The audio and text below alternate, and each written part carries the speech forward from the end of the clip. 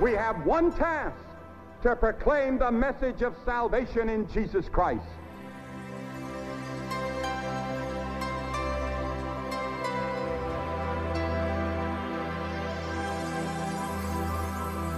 The whole church must be mobilized to bring the whole gospel to the whole world.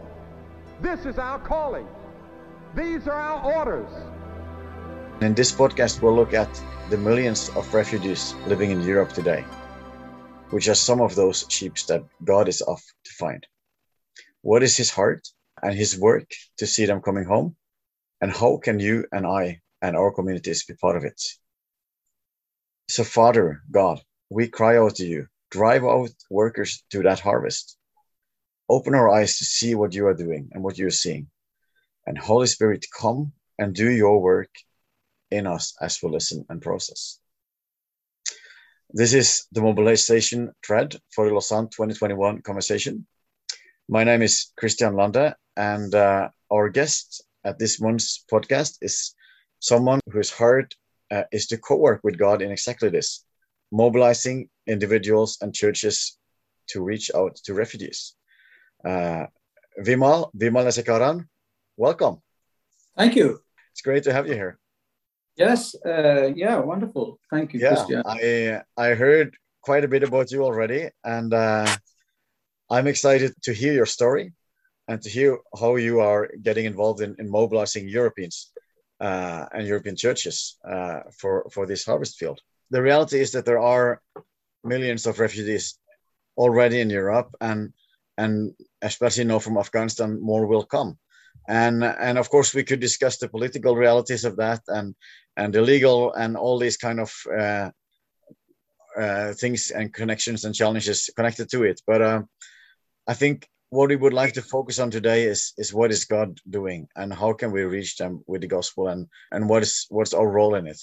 But before we move to that, I would like us to just get to know your story, Vimal, because I know you yourself were a refugee once.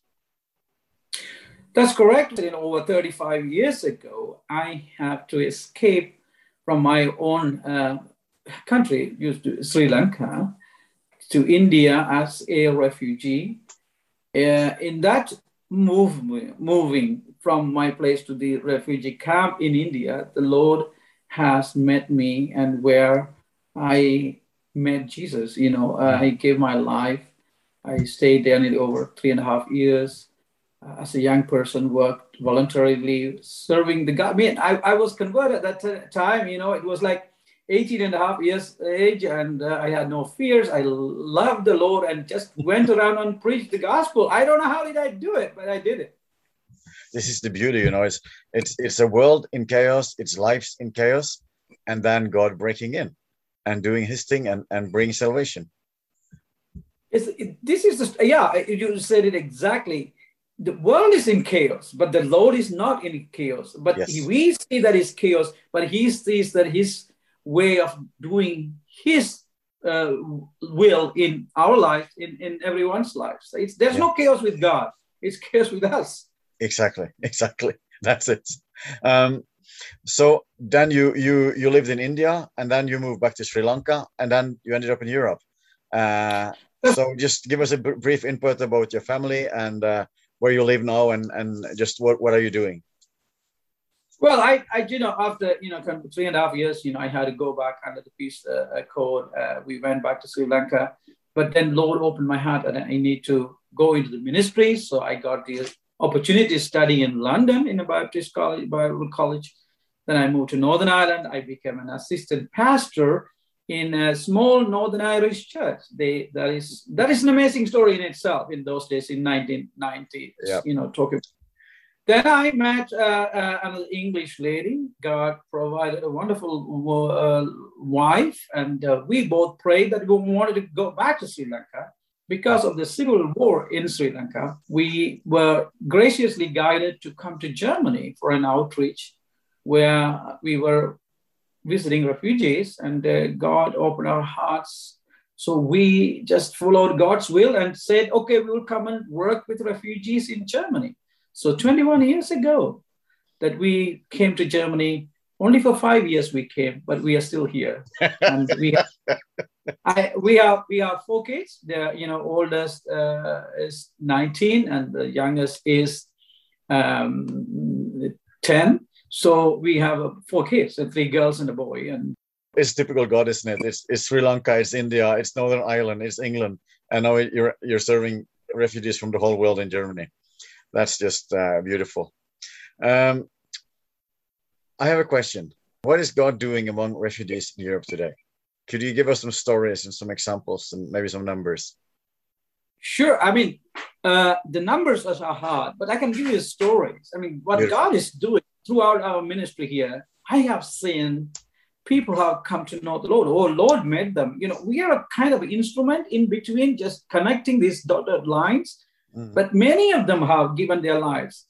I tell you a story about last year. I had a 18 years young Afghani man who came from Greece to Germany.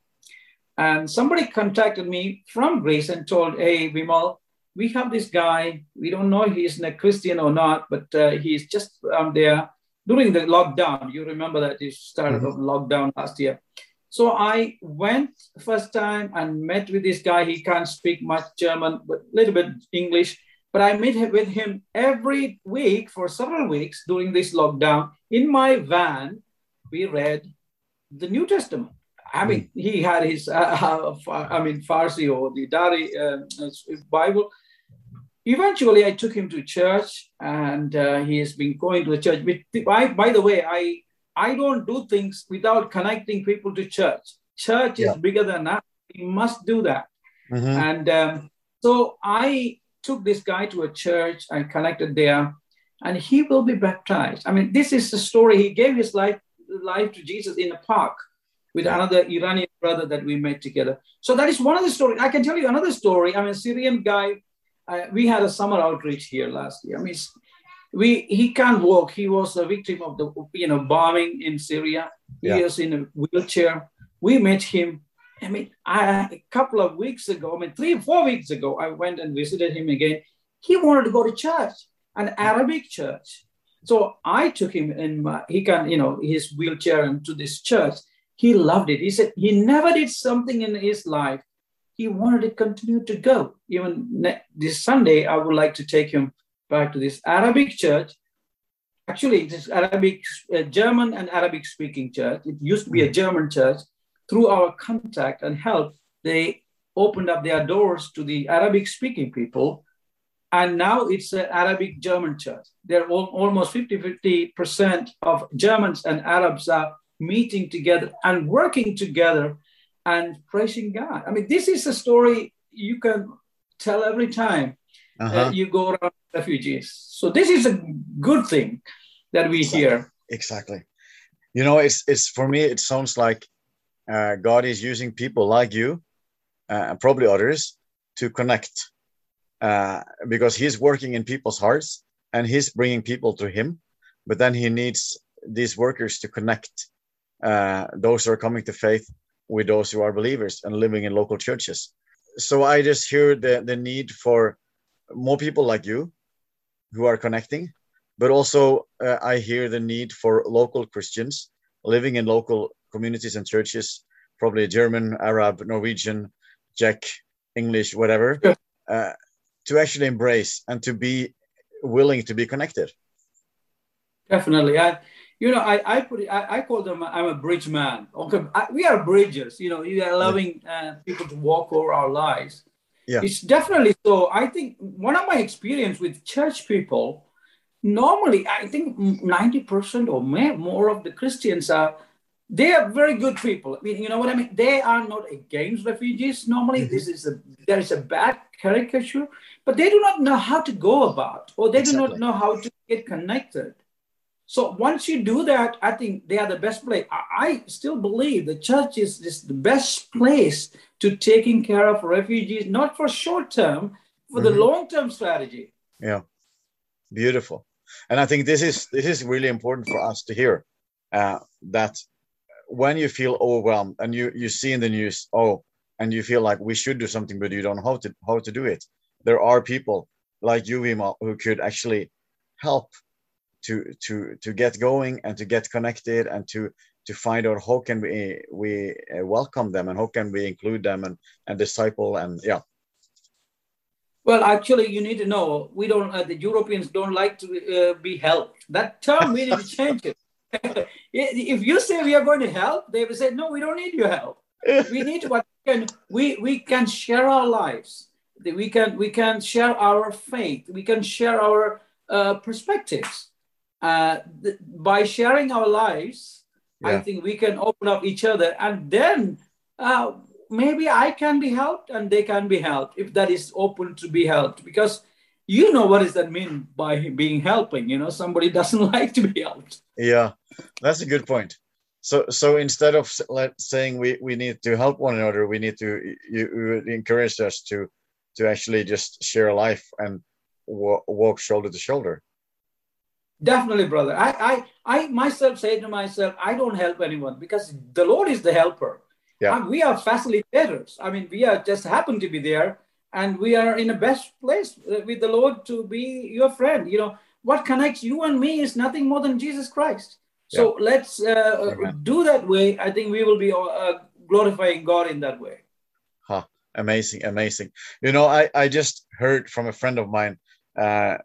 She referred to a German bishop from the Landeskirche, and this bishop he shared that several of his priests, of his pastors, they didn't believe in God anymore, and then he had seen several occasions when Syrian refugees had found Jesus, or Jesus found them probably on the way to Europe or in Europe, and these refugees then, through their new faith, led these priests to faith in God. And I was like, wow, this is so beautiful. Do you see other examples of that happening? Remember we talked about chaos at the beginning, you know, out of chaos. I don't think so it's a chaos. You see how God works reverse back his will to the people of Europe. He uses these chaotic people from East or wherever they come from to re-evangelize or reopen their minds that Jesus is true and he is living, because Syrians have met them on their way to here. Mm-hmm. Once you meet a person, it's hard to deny that he doesn't exist. Yeah. So yes, I can very well confide with many people that not just Syrians, many Iranians or the Iranians, mm-hmm. hundreds of thousands of Iranians have gone into churches. They have said to the priest and say, hey, I met Jesus in my dream. What are you talking about? So natural tendency for the European priest is perplexed. Is it true? Because So I think God is doing something bigger than us and greater than us. Sometimes that's why we cannot understand. Yeah. If we are humble enough, we can hear it. God is using different way to bring back his own people. He has not forgotten Europe. I think he loves so much. Yeah. He creates chaos. Out of this chaos, he brings out these beautiful stories of how wonderfully that we can turn back to him and say, Jesus lives. Yes. Yes. This is great, because I think, we started up this podcast with kind of the question, how can I be part of serving refugees? But then what we see and what I see is that, this is not just about what I need to do for them. This is about what God is doing for them, for us, how he is working into the chaos, which is the European chaos, which is the chaos in other parts of the world. And he's just doing beautiful stuff, and we can be part of it. Yeah, I very much agree. I think I don't like the idea we are serving or helping refugees. It's true we do, but I find it a little bit, very, very pompous. We are like helping refugees. But I think what, as you rightly said, is God is bringing his people, enabling us to be part of his mission. I mean, all I'm doing is just obeying Jesus and to be here as a missionary. I'm privileged in that way. Yeah, I'm just in the right place. And so we are just sharing our lives. I would like to say it again. I think when I go to the refugee camps here in Germany, I am enriched. I am challenged. I am encouraged in my faith. Even though I'm going to help, the word helping is very interesting word, but when I go there, God is helping me to love him, and serve him. So in this process, I am learning more about Jesus, and so do they. I mean, so it works wonderfully for both of us, for refugees and for me. Yeah, exactly. And I think this brings us back to what you started with quite early. It's not about helping one another. It's about sharing life. Definitely. And I think if you look at the big situation in Europe today, you can see that God is sending quite a number of missionaries to Europe from other parts of the world, whether they come as refugees or sent from mission agencies or as tent makers. They're coming here sent by God as missionaries. And then we have us native Europeans, Christians, and we need to stand shoulder to shoulder. And what I hear you saying is that we need to start with just sharing life. Do you have some very practical ideas? How do we start? First of all, we need to change the idea that church is mine. I am doing this. I mean, this is where I think myself also, church belongs to our Lord, and he is doing it. Amen. And so when somebody like me comes into your church, I think you just look at me, not just the guest. I'm here for long term. Refugees are not here to be here just for 1 year and then more. No, they are going to be here for long term. They are going to be here with their families. They are going to have their children. They're going to be here. So I think first thing is to understand the long-term perspective of migrant or diaspora ministries or the refugee ministries. Once we understand, then we can start to help and to be part of that process. Yeah. And I think when I think about what strikes me when I think about sharing life, whether it would be with a missionary from Brazil or a refugee who had come to faith on the road to Europe, I would say I would probably just eat a meal with them. Some Norwegian food, eat some Iranian food, some Brazilian food. I mean, I love eating. I bet you have done a lot of that. Yeah, I think it's true. I think invite them for a meal. I think opening your home is the best thing in your look. That is biblical, by the way. If you have a home, if you don't open to the people, don't go and preach the gospel. It's a hypocrisy. I mean, there is no way that you can close your door and then preach the gospel and come back and sit down. Open your home, because people need to see that what you preach, what you believe is true in your home. It's very, when I go outside, I put very nice clothes and I get trimmed and it looks better. Only in my home, I am normal. And everybody knows that, hey, you need to share better. It's important that you eat together, invite them and learn from them, understand them where they come from. Quite often, we misunderstand a person because we don't know where they come from, what they do. So it takes time. Understand them. Don't underestimate anyone in your life. I do that. I don't underestimate. God taught me that. I don't underestimate any person who is created in the image of God in my life. That I have to learn that. It was not natural to me. Once you do that, if a person is created in God's image, you don't underestimate. You don't know what this person will be in 20 years, 10 years. Beautiful. I have seen people who are just refugees. Now they are running stores and they are doing businesses. I mean, this is something that God is doing. So I think you invite them, eat with them, take your time. I know time is a big issue for us in Europe. Spend time, get to know the person. Yeah. It's a work. It is intentional. It's probably exactly that thing, because time is what we lack. We think at least we lack it. And so probably that's the challenge, to give what we really want to protect, and not to give, but to give our time, to eat together and to serve one another and pray together. And I think that's a good challenge for us to start there. And then I know, Vimal, that you would be willing to help and to support, or sorry, not to help. Yeah, that's right. I will share my lives. Yes, you would love to share lives with those who would love to share lives with you and find out how to move on. Great. Thank you, Vimal. This has been a pleasure. I think we got a lot of inspiration and new thoughts. Certainly I did. Have a blessed conversation.